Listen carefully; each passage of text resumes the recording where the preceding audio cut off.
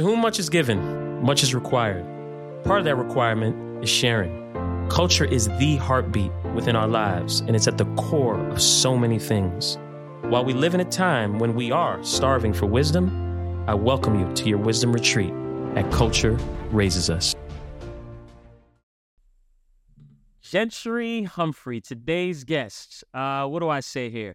Longtime colleague, friend, mentor from our Nike days, who's literally had his hand on shaping footwear culture with his early days in Nike basketball and his extensive career with Jordan Brand as MJ's footwear guy.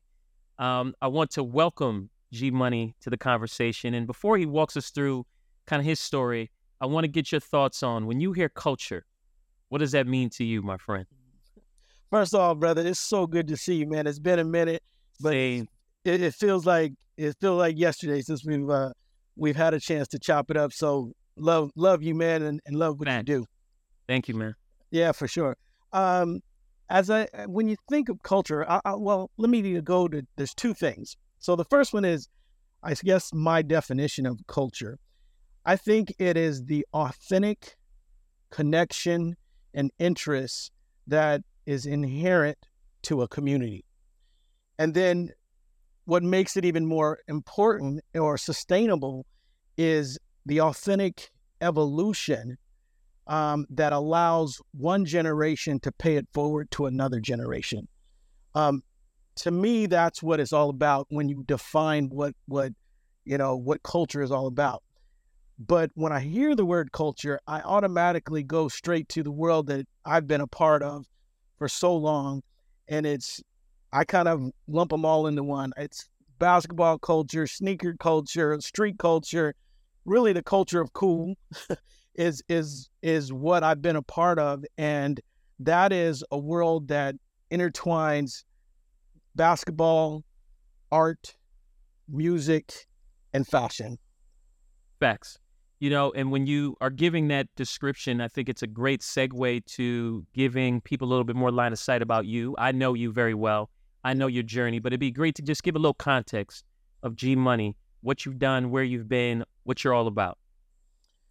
Oh, man. So the history is long.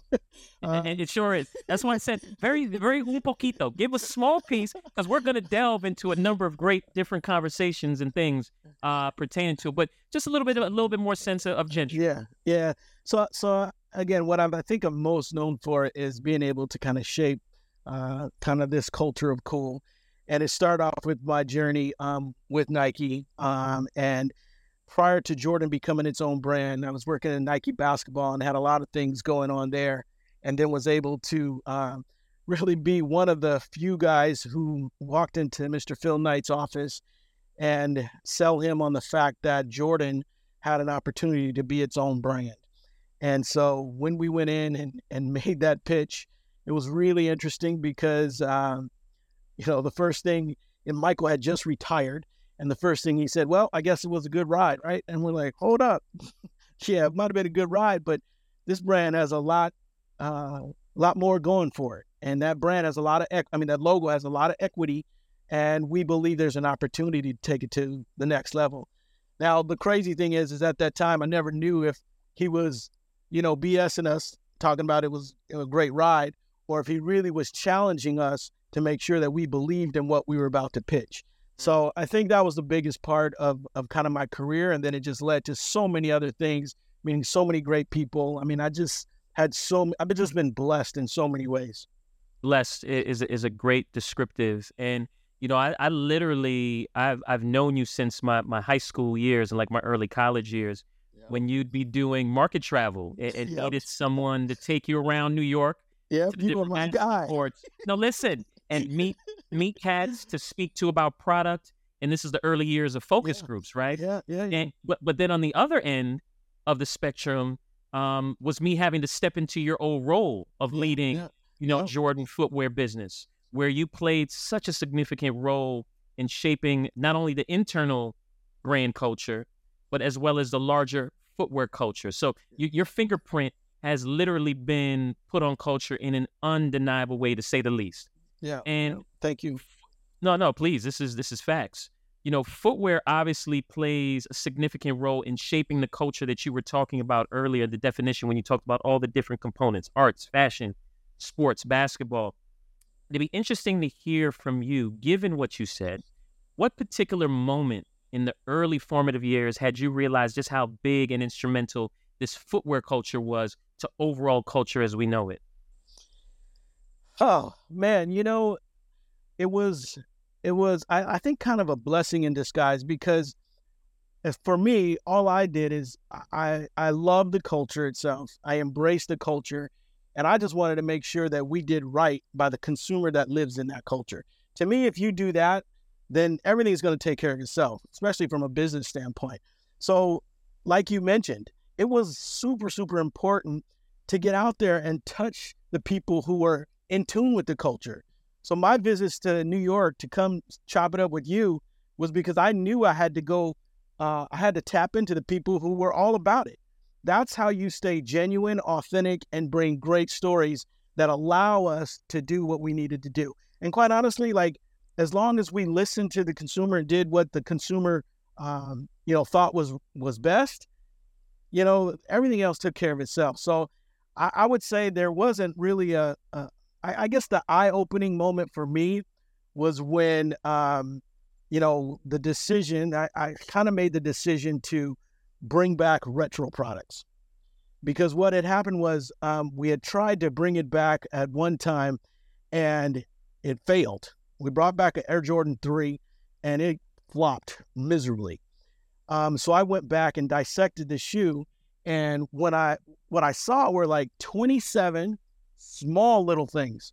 But those small little things added up to one big thing. And, this consumer is quite discerning. You can't fool them. And so they voted by, saying that it wasn't authentic like the original shoe was. So I went back, recrafted it. And when I recrafted it and we brought it back again, it was a huge success. That to me was probably the turning point because people accepted product from a lifestyle standpoint more so than having to play in that product on court. And, the Jordan business has always been maybe a little bit ahead of the game in the sense that the sense of sophistication and styling was just as important as the technology. And so, being a part of that kind of helped shape things. And when you saw people wearing it off the court as well as on the court, that was kind of the real moment. When I listened to you, the thing that punched through there, which we would talk about so often in the walls at Nike, but not many people really executed, was the consumer deciding. Yep. And how much you leaned on consumer insights, how much you leaned on consumers in terms of they are the end goal in terms of who and what we're making. And that punches through in everything that you just said and everything that you do. I would love to get your perspective, though, on how have you seen this culture transform over the years, if it's from that to other things, and what key shifts you've witnessed during your journey, right? Have you seen a shift away from consumer deciding? Have you seen a shift into other things that have really helped to shape the footwear culture as we know it today? Yeah, so I think the consumer always decides. It's just up to various companies to listen to the consumer, and then also not be afraid to tap in because most consumers don't know what they're going to like in the future. So that's right. It is our job to lead them. That's right. And you got to be able to tap into those who are on the cutting edge and willing to provide that input. You got to listen to them because it's a fine line of going too far as well. Mm-hmm. But I think the biggest thing for me that I've noticed culturally over the years in my journey of being in the footwear industry is that back in the day, it was quite evident that you would have sneaker trends happening. And usually everything would happen in a trend of like 5 to 7 years. After that 5 and 7 year sneaker trend, it usually transitioned into boots. So you had Timberland, Doc Martens, they would go on their ride for maybe like more like a 3 to 5 year trend. And then it would go into hard bottoms. People would rock hard bottoms. So you'd elevate clothing as well. And so I think when the millennials came around, they flipped it all together. Like we've seen, and we're still living almost like a 20-year run of sneakers being hot. And right now, yeah, and so that's kind of how it's evolved more than anything. And so today, it's appropriate to wear sneakers with suits, sneakers with, just about everything. And so, that's, I think, the biggest change over my tenure of being in the footwear industry. The millennials had a huge impact and come to expect, key things out of the footwear, whether it's style, fashion, comfort. There's a lot of things that they come to expect. And so it's had a profound effect on sneaker culture. Yeah, when you were walking through that, I'm so glad you mentioned the story of the flop of the 3, which I don't even think I knew. Yeah. And the reason why I think it's so critical that you mentioned that is because everybody sees the health of the retro business to date and thinks it's always been that, right? And it started out that way. No, listen, and that's very typical of this generation in these times, is that everybody sees the end goal. They don't see the journey to get there. So to hear that it was a flop, to hear that you had to go in and you very detailed 27 things, which I'm sure it literally was 27 things, knowing you, that you had to refine and that you had to obsess and that you had to work through to get it to where it is. People in the next generation of what I call cultivators need to hear these things, right? To know what it takes. And it's interesting because I remember when I was on the sportswear side of things and you were at Jordan and we were working on ideas for the 25th year anniversary of Air Force One. And we came to you with an idea that would later become Fusion. So when you're talking about the resurrection, no, it's such a great story. I really need to share that story right on the Jordan side of it. And you know what? Actually, I'm just going to go in. So I'm going to walk everybody through what was taking place. So on sportswear, we were trying to figure out how to have the biggest celebration of the Air Force One.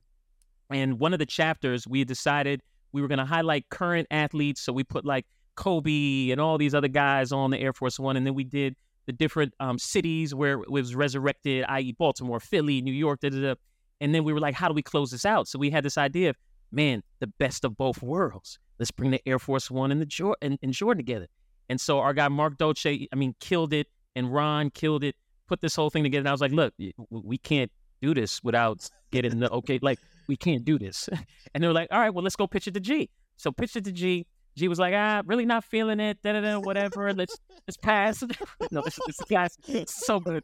So pass, and they were like, all right. And then months later, we hear about Fusion, Jordan Fusion, why this is so monumental, because you talked about how the retro business, you had to build it. And there were points where it wasn't doing too well. But this was at a point where the retro business was so booming that you had to find something to give it a rest, because it was going and being run way too hard by the market, who was asking us on a regular basis, we need more retro. And this was a big revenue driver for not only Jordan, but for Nike Inc. Significant.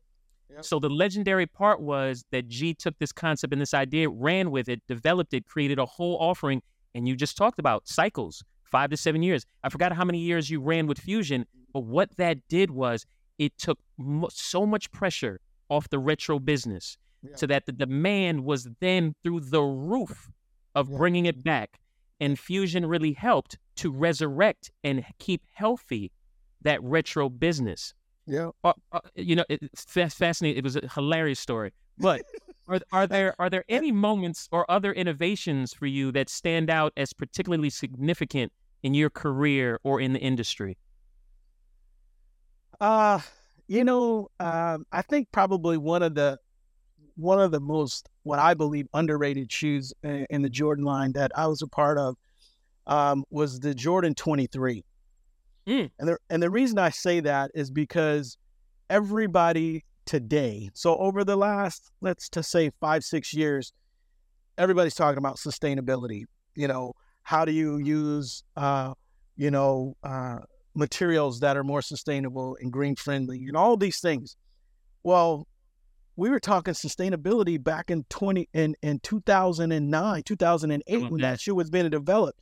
And the Jordan 23, it used water-based solvent. Like, it was a shoe that was so far ahead of its time from a sustainable nature. It's the one that started, started manufacturing to look at solvents in a different way. And so the storytelling around that shoe was phenomenal.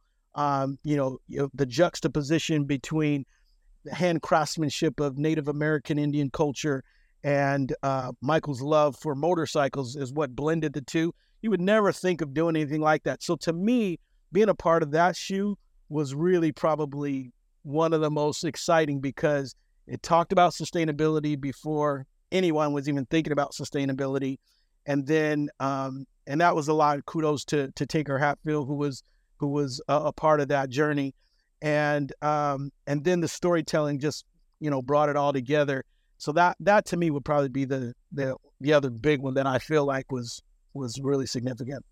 Yeah, that's totally a reflection of being a visionary, right? What you were talking about earlier in terms of consumers not knowing what they may need or want, but being able to deliver against something that is significant, right? Y'all knew that the significance of being environmentally conscious in terms of how to construct product was something that we needed to do as a brand. And you stepped out there as a leader and as a visionary to do so, even though it wasn't in the masses. And I look at you continue to do that as you've recently launched your own brand with Code, right? Tell us a little bit more about the inspiration behind setting and starting that brand, its core values, how it embodies your personal ethos, and what you kind of aim to bring to the future of the sneaker and streetwear culture through Code. Okay. Well, yeah. So, Code is a culmination of a lot of things. I've always said that the best way to create something new is to identify problems that exist out there and then find new ways of creating them. And so literally when I started Code, that's pretty much what I did, is I looked at several things that I felt were problems in the sneaker industry, and I just tried to address them. And so I'll walk through a few of them just to kind of give you an idea. Please. So the first one being like, and this really well, I believe that consumers respect what people and what brands bring when they understand the stories behind why this product exists. And so you don't see any type of storytelling in this world of where my brand lives, which is this hybrid world that blends kind of casual dress shoes with sneaker culture. There's no storytelling there. So everything that I do within my brand has a reason for being, and there's a story behind every single thing, right down to the name and the logo. So if you look at the logo, one of the things that we say is we want to be able to offer products to our consumer 24/7. So if you look at our logo, the logo has a C on it, and the C has 7 dots in it. The rest of the letters, the rest of the dots, ODE, are made out of the next dots, which make up 24 dots. So the whole notion of 24/7 comes into play even in our logo. When you look at the things that should be inherent to footwear today is comfort. And again, this is something you'll know as well. Most people think of like leathers and materials in the upper that are going to lead to comfort, and they're charged with hitting certain margins. So one of the first things that always usually gets thrown out to help margins when the costing of the shoe comes in are sock liners. Well, I started with the sock liner. The sock liner was going to be the most important thing for me because it's what's the first point of contact that a consumer has when they put on a shoe. So if you look at our sock liners, they're beautifully crafted. There's a comfort level where you get that aha moment as soon as you put them on. And then we tried to be a little special with it by providing a little customization to it. So when you put on our shoe and you wear it for 4 or 5 times, the memory foam actually starts to craft or conform to your foot. So if you and I both wear the same size, after 5 or 6 wearings, and you try my shoe, and it's not going to really feel right to you because it's actually started to form to my foot, same way that yours would form to your foot. So that comfort element was really key for me. Then I would say the other thing that was important for me was being able to do it right. Like I saw companies that were out there that were trying to do this hybrid footwear. They would put a soft bottom on a shoe and then put a wingtip upper on a shoe. Well, most consumers that we tap into, they're not trying to rock with wingtips, Right. So I just took elements that were familiar to sneaker culture elevated them and with through materials, through construction, and just allowed people to see a whole new elevated look of what sneakers could be.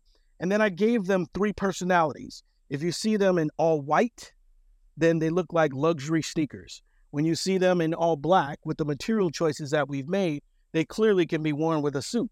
Same shoe. And then I wanted to create a sense of fashion to it. So if you're going out on a date with your girl, you're trying to look fly, then you know what?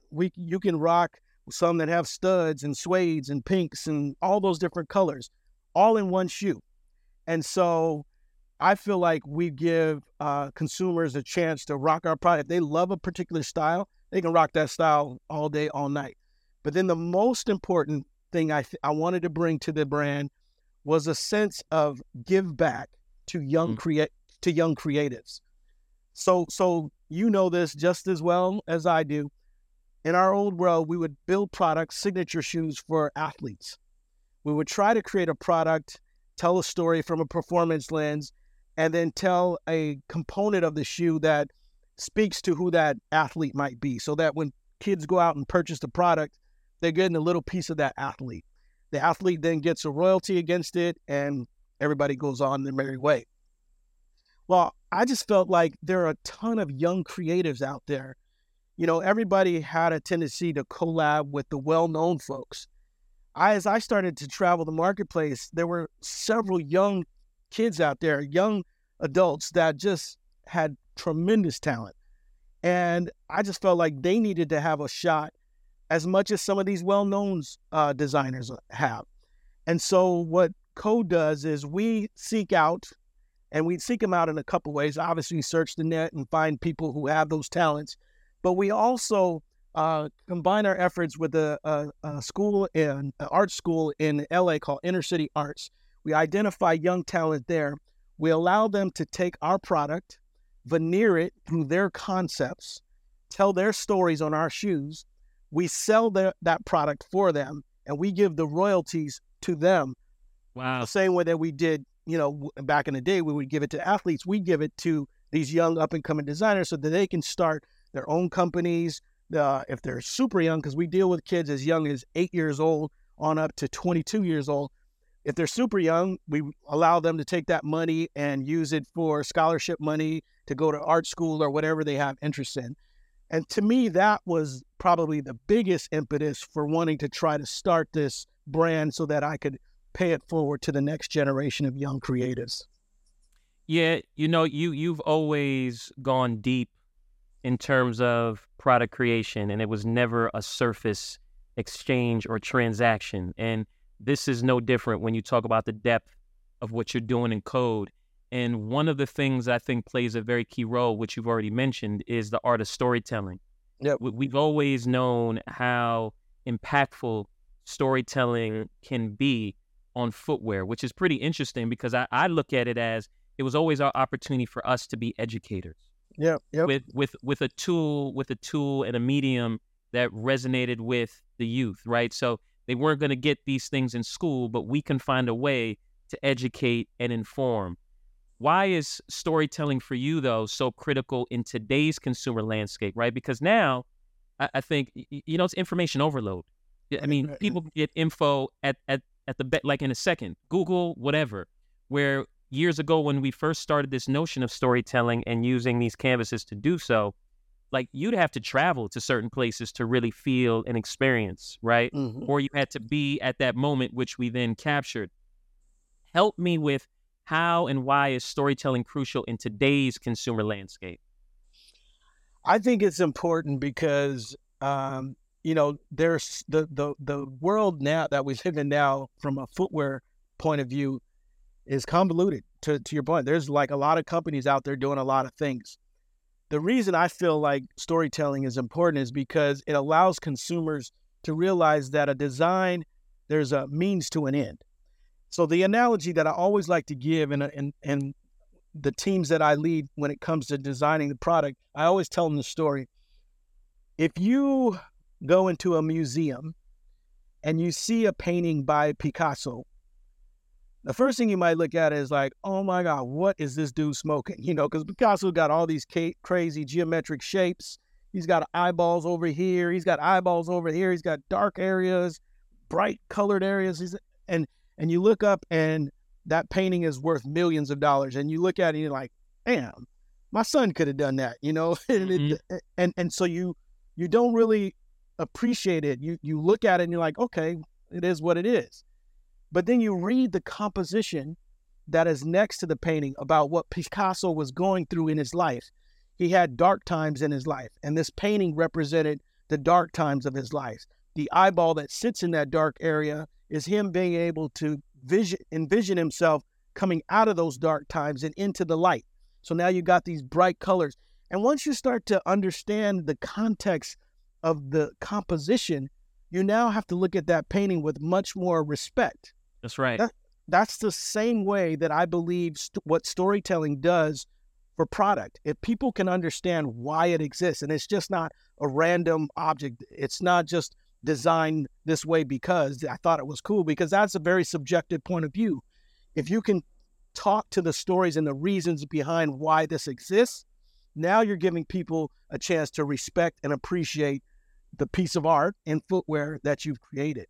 So to me, it's a way of allowing people to respect what you've done. Without that context of storytelling, it's just arbitrary.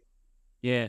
You talk about respecting what somebody's done. And as I obviously respect everything you've done in the industry and in this culture to date, you're now making a transition into this entrepreneurial piece, right? Yeah. And as a Black entrepreneur in a very dynamic and influential space, what strategies do you believe are kind of essential for Black owners to succeed and excel in industries that have historically been dominated by large players, for lack of a better term? Yep. Well, I think the first thing is you got to be authentic. Be authentic. And again, if you truly understand your consumer and the culture that your consumer is all about, rock with it.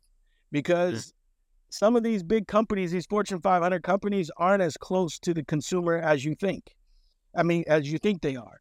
And with that, they also move at a much slower pace.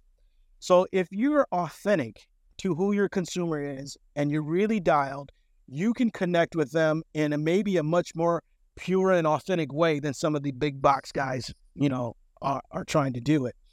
That would be the first thing I'd say.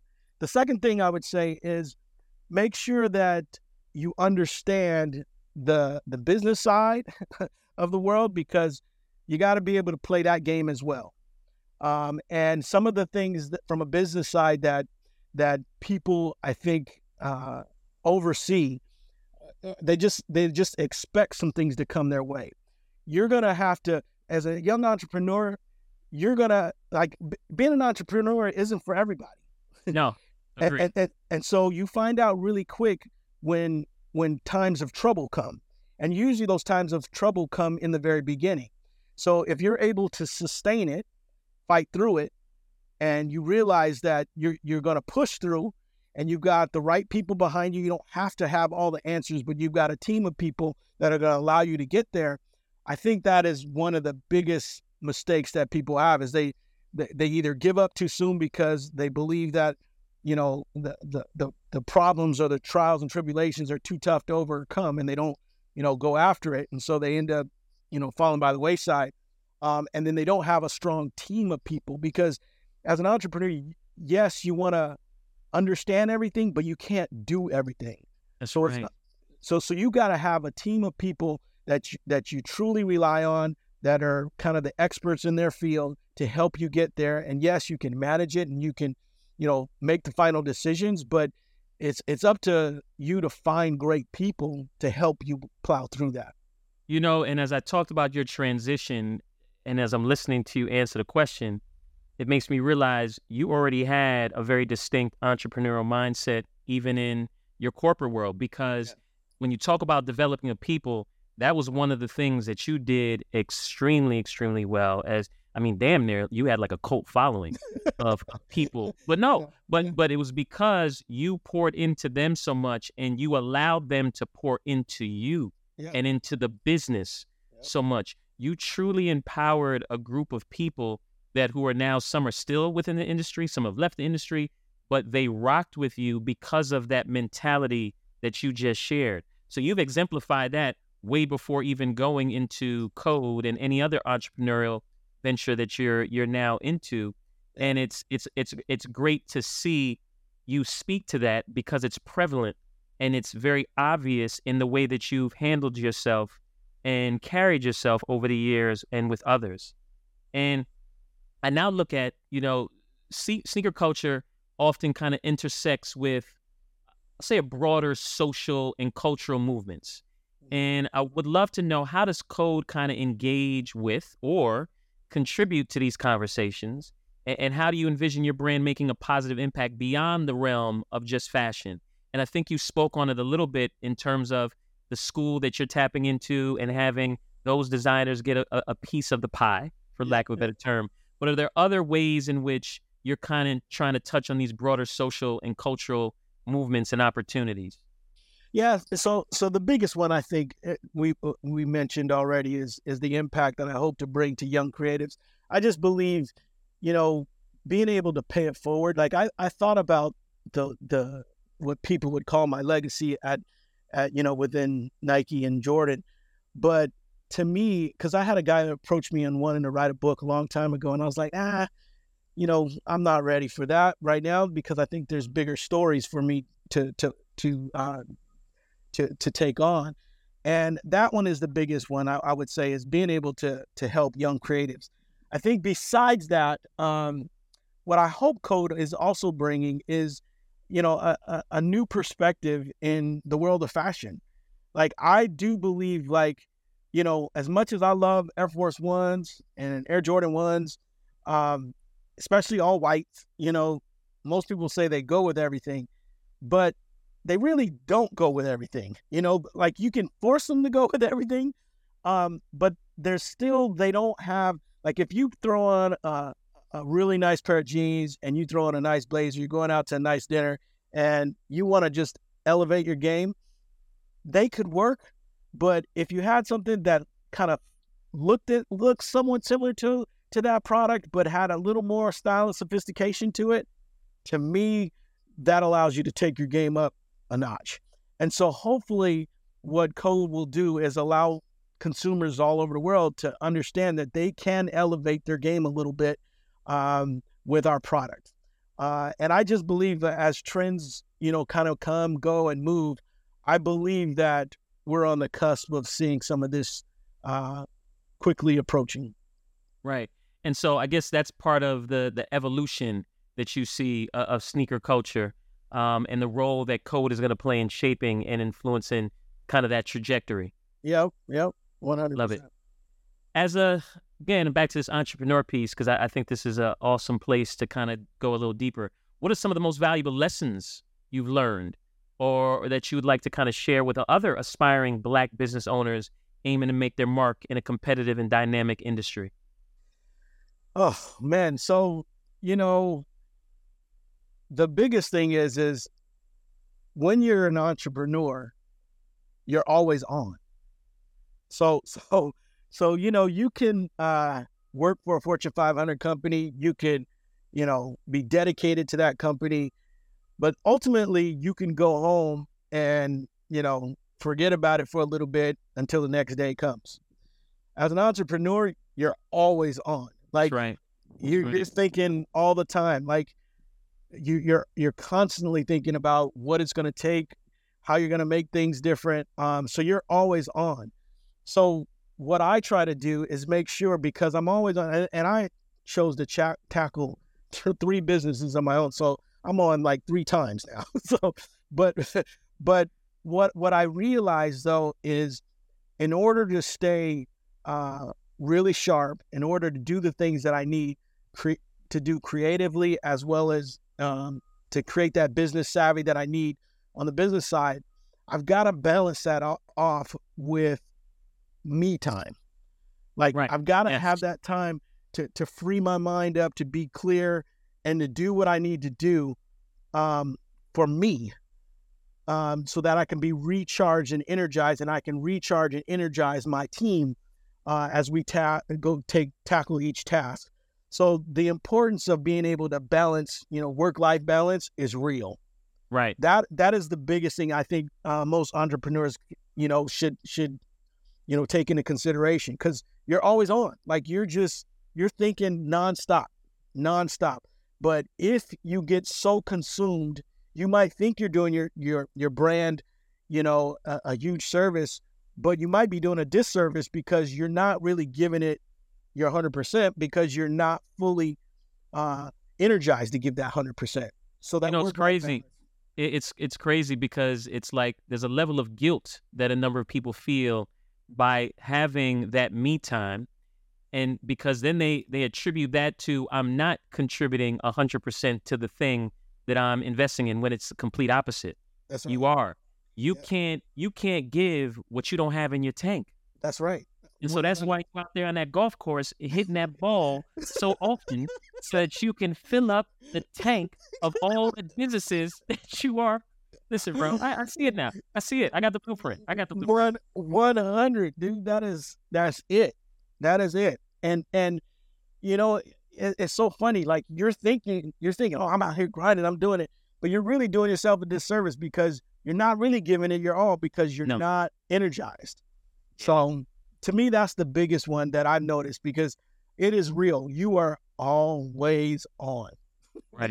When it's your, now the good thing is it's your deal. So, you don't have to necessarily answer to people. You don't have to necessarily do certain things that you feel like a company should be doing, because you can make that call, but you are always on. That's right. And like you said, entrepreneurship is not for everybody. Right. And corporate America is not for everybody, the corporate game. But there are those who thrive on either side, and some who thrive in both. Yep. And as we look at, I want to go to the side of those who are still in the corporate mindset, right? And I'd love to get an understanding of what your message for up-and-coming marketers or creators who are likely going to be pursued by these big, sportswear brands. What should they keep in mind when it comes to maximizing their potential and being properly compensated for their talents? And why I'm saying these words intentionally of properly compensated, I look back at our trajectory and our journey and all that we gave to a number of brands and situations. Many would say, oh, y'all were nowhere near compensated what you should have been. But again, you're within a bigger system, and it was our job to deliver against these things. So cool. I think now that we know better, and now that we see what are the tools we can give to this next generation who are coming into these roles to ensure that their compensation is a little bit more reflective of what it is they're providing for these different brands. Yeah. So again, I'll just speak from my experience. I think everybody needs to know their real value, and you have to self-reflect. Like there's some people out there that think they're better than they really are, and if you get caught up in that game, then, it can be a tricky road for you, because you have to be able to, balance your professionalism in a Fortune 500 company, because one, you're not always going to be right. Right. And so you got to learn how to navigate through folks who have a bigger business card than you do. You've got to learn how to maximize your influence skills, and, thinking that you're bigger than you are is usually a recipe for disaster. Yeah. At the same time, if you truly are as good as you are, you let your work speak for itself. And once your work speaks for itself, then you end up putting yourself in a position where you have leverage. So again, I'll just use my personal examples. Throughout my career at Nike, I think I had 17 jobs. I interviewed for one, and that was the very first one. Mm-hmm. So what I did is I just let my work speak for itself. And as you started to achieve certain accomplishments and it led to success, it was quite natural that the company was going to look at you to take on bigger tasks. And so sometimes those tasks, you might think like they're not for you, but you got to look at kind of all the benefits of it. So for me, it was just let my work speak for itself and allow people to understand what my true value is. Now, when I got to a position where I felt like I had achieved a ton of things, and at one point in time, it felt like I didn't think that the company was, they valued me the way that they should, I then had all the leverage because my work had spoken for itself. So if I chose to go somewhere else, I wasn't worried about like finding another job, because my resume was solid. Mm-hmm. So at that point is when the company said, you know what, you're right. They had to kind of step up. And so that's when the point of where I had leverage. Now, when you're in a Fortune 500 company, a lot of times, like, you're not going to get probably the compensation that you probably should, because That's right. It's just the nature of a Fortune 500 company. But if you do all the things necessary to prove your value, the leverage that you then have speaks for itself when you choose to leave, when you choose to go somewhere else or whatever. So, unfortunately, the company's going to use you. You might have devote all your time and energy to do the things that you do best, and the company's maybe going to get more out of you than they probably should. But if you continue to play the game the right way and you continue to show success and achievements within what you're doing, ultimately there comes a point when you have the leverage, and that's what we all strive for. That's right. And so there's so many things that you just said there, and so I want to dissect a little bit of that. First off, your value doesn't decrease based off of someone's inability to see your worth. It's something that I think individuals definitely need to be cognizant of. The other thing when in these spaces is, and we've had these conversations and we've heard them a ton of times because we get into meetings with people who, like, let's keep this 100, aren't as knowledgeable or savvy in the spaces in which we live and that we've created, that you have to acquiesce to some of the decisions. And the thing that we'd always say to one another and others is, look, this ain't our company. Yep. It's not our company. So we can give all the insight and guidance based off of the role that they've put us in. But at the end of the day, if they make the choice to go a different direction, there's no need to die on the sword for it. Like, it's not our company. Like, I remember, but it took a while. It took a while to get there, bro. Because for a while we felt like this. What do you mean? This is our company. That's right. We helped make this what it is. What are you talking about? But in the grand scheme, it is not our company. So then you had to get that mental state of, wow, you know what? You're right. This isn't my company. I'm just doing my job. And if they choose to go in a different direction based off of what I've provided, then that's on them to do so. And I think if any young, up and coming marketer can keep those two things based off of what you just said in mind, it will help your ability to navigate through these systems and these cultures and environments and thrive. Yep. 100%. The other thing I think that needs to be said of this new generation, we're in a world now that, you have access to information like at your fingertips. Overload. It's an overload. It's an information overload. I don't even know what TV show to watch anymore, bro. There's so much content out. It's crazy. Exactly, and it's at your exposure really quick. Yeah. So I think one of the things that I hope this young generation starts to learn to appreciate is that, yes, there's things that you can have at your fingertips, but nowadays you have young adults coming in thinking that they need to be CEOs of Fortune 500 companies yesterday. At 22 years old. Yesterday. Yeah, and I love the mindset that they have for that, but with that comes experience, and that experience allows you to make great decisions. Without those experiences, you are forced to make decisions, maybe on a whim. So if you've been put in a particular position and you've had to understand kind of the good and bad of a decision, you now know that when you get in that position, next time, you know how to navigate through it a little bit more. And so I would love for this young generation to just absorb some of that knowledge that they get from the old heads and use that experience to help get them to where they want to be faster.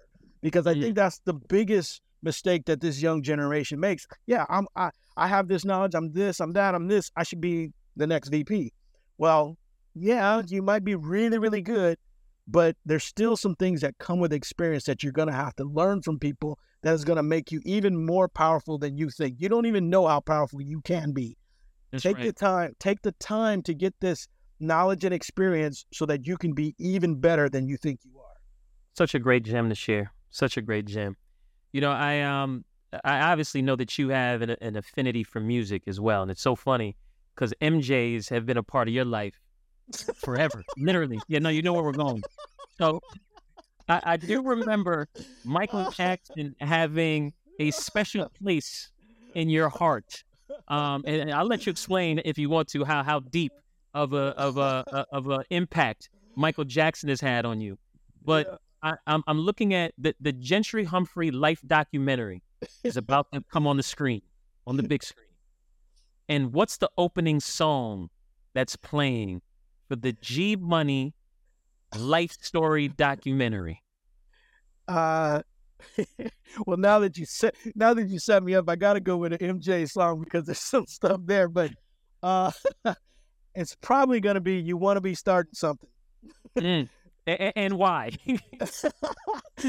Mainly because I always, my brain is always going. I feel like one of the gifts that I have is the gift of being somewhat of a visionary and trying to create the future. And not that it's magic or anything. It's just I have a huge interest in seeing the end in mind and then working back to see what it looks like to get there. And so You Want to Be Starting Something is is about everything that I do. Like when I try to start something, I'm looking at it in a grand way. I'm looking at it in a very different way than what people see it. And that's probably it. Since you set me up with the MJs, I might as well tell everybody. Please, story time, bro. Please, because I don't want to do it a disservice, bro. I think you need to own that space and do you, bro. Yeah, this might be a skeleton in my closet, but that's okay. So I started my footwear career as in working for a retailer called Nordstrom, and I started in the shoe department. And there was a beautiful gentleman by the name of Steve Anderson who gave me an opportunity. Well, that's the other thing. I'll sidebar real quick. Anybody who's had some level of success, they've had someone in their life that has believed in them and allowed them to prosper. And so this gentleman worked at Nordstrom, and he was just so good to me. And he allowed me to live in the shoe world. He taught me some things, and then I just ran with things that I thought were right. But I started in the shoe world at Nordstrom, and to raise money for charity one year, they had a talent show. And this was back in the day, from really early 80s to mid 80s to late 80s. So in this talent show, Michael Jackson was super hot back in the day. And I was like, and I was always a kid that, could dance a little bit. And I was like, you know what? I'm going to try to do a Michael Jackson routine. And so I'm sitting there doing all the hand movements of Michael, spins, all that stuff. And so I go to the talent show, and I actually win the talent show doing a Michael Jackson impersonation. At the time, it was a combination of singing. I did a lip sync and a singing combination. And so I could never sing and dance at the same time. I just didn't have the win. I don't know how that man did it that way. That's right. I mean, he did it for a long time, 2 hours on stage, singing and dancing. There's no way I could do that. So I would sing like a slow song to open it up, and then I'd go into a dance routine, lip sync. And I ended up winning the contest. And afterwards, people were coming up to me, how much do you charge for private parties and all this stuff? And I was like, what? And then I was like, I don't know. Here's my card. Call me and we'll figure it out. But I ended up doing, I did bar mitzvahs for like, I did like 3 songs for like $5,000. I was like making crazy money. I traveled to Thailand and did some shows with a Prince lookalike, Madonna lookalike, and got paid off. So it became kind of part of my life while I was going to school in college and and working at Nordstrom. And so, so that MJ was a part of my life as well. That is classic and priceless. And it was God. It was God letting you know by any means there was going to be an MJ association to your success and your trajectory. He was just getting you started a little early with Michael Jackson and then Michael Jordan, which is hilarious. Hilarious. Only you could pull that out of me, boy. Otherwise, I would have denied that to the to your grave. Yeah. Well, look, we always end these with 3 seeds that you'd want to leave with the stewards of culture moving forward. Like 3 important things that you just feel are imperative to kind of maneuver, grow, and more importantly, shape this thing moving forward. So, I mentioned it earlier. First one is you got to be authentic. Be you. Mm-hmm. Be you. Nobody can be you better than you. So that's right. Be the best you can be, and everything will take care of itself. But that authenticity is just so important because people read through the fake. So the first one is be authentic. The second one is, I would say, is just be super passionate about what it is. If you're super passionate in life and you're doing something that you truly enjoy doing, then work won't always feel like work. So if you got to work for, most of your life, it sure is more fun to enjoy it versus like waking up every day saying, damn, I got to go do this. And what you'll notice when you get into that space is that when work doesn't feel like work, you'll put in the hours naturally. That's and right. And the outside world's perception of you is like, damn, this dude is like always killing it. He's dedicated. And so that perception allows people to see you in a different light. And that light then allows you to elevate yourself within the organization if you're talking about being a part of a company. So be passionate about it. Be the best you that you can be. And then I think the last thing is just don't give up. When your back's up against the wall, you've got to be willing to fight. As I said earlier, being an entrepreneur and plowing through things isn't for everybody. And if that's not you, then that's okay. You can still be successful, but you'll know if something's for you or not. If you're willing to put in the work, the dedication, and if your back's up against the wall, that's when you learn most about yourself. One of the things I'll share a quick story that really shaped not only my professional life, but my personal life. So at one point in my career, Jordan business was booming. It was killing. Like, people were lined up and the report card was AAA because everybody was lined up out in front of retail doors trying to buy the stuff that me and the team created.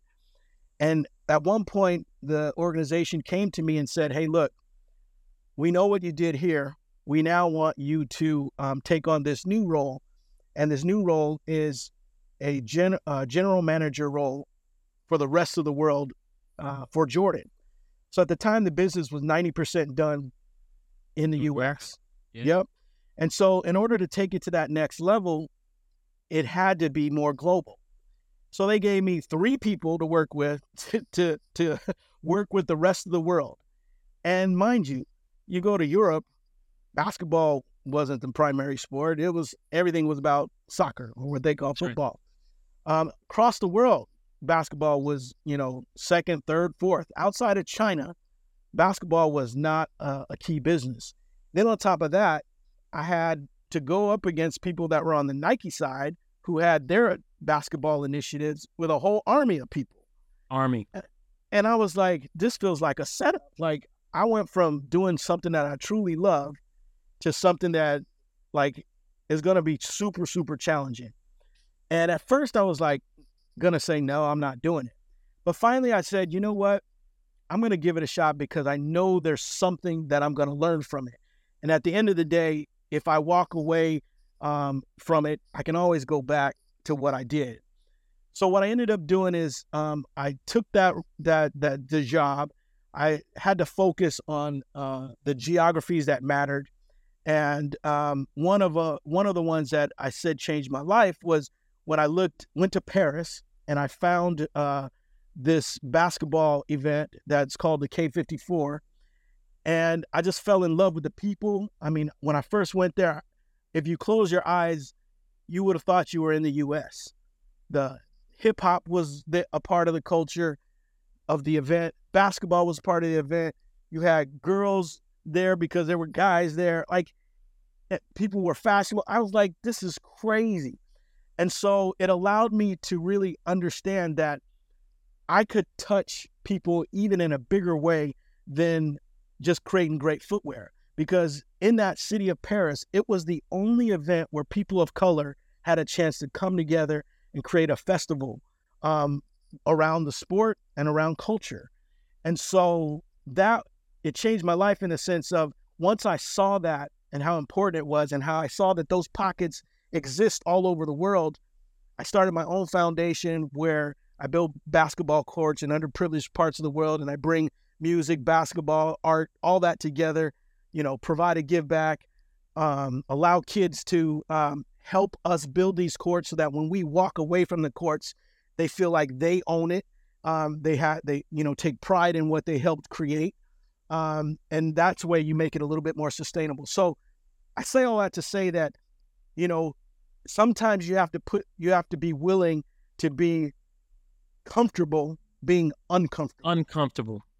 Facts. And shout out to T, who that was his baby out there at K54, who's an amazing human being as well. But I'm so glad that you shared that as such a key moment, a pivotal moment in your personal and professional of being put into something that you were probably a little resistant to, but then being able to see the growth that came from it, which was awesome. Gee, man, we could keep this conversation going for another 3 hours easily. And I truly want to thank you for not only today, but thank you for all that you've contributed. I mean, since day one of literally knowing you from my high school, early college years, you have remained the same, and you have been consistent. You've been a help, you've been an assistant, you've been a challenger as well. And I just look at all the things and people that you've poured into. I think I want to applaud you for all that, and know that I'm sure this is just the beginning, as crazy as that may sound, right. Of what's going to happen with you in regards to continuing to pour into people and the culture. And for that, a sincere well done and thank you, bro. Dude, I'm super appreciative. Thank you for the kind words. And you yourself, I'm super proud of you too. Because like you said, I met you when you were a high schooler, but I always saw in you someone who was, on the pulse of things, and you've continued to stay true to that. But you've also grown in the sense of being able to mentor people and just guide people and share with people your learning so that they could also prosper. I love you, what you've done with your family. I know I'm super excited. And then later on, we got to catch up on how the girls are doing, because I'm sure they're just killing it as well. But thank you for having me on and allowing me to share my story. And hopefully, it provides some sort of inspiration for folks who look like me, that they can, strive and do things just as I have, and even greater. We truly appreciate your support, because it helps us fulfill our mission of promoting cultural awareness and personal development. Please click the subscribe button below to help ensure and solidify our mission.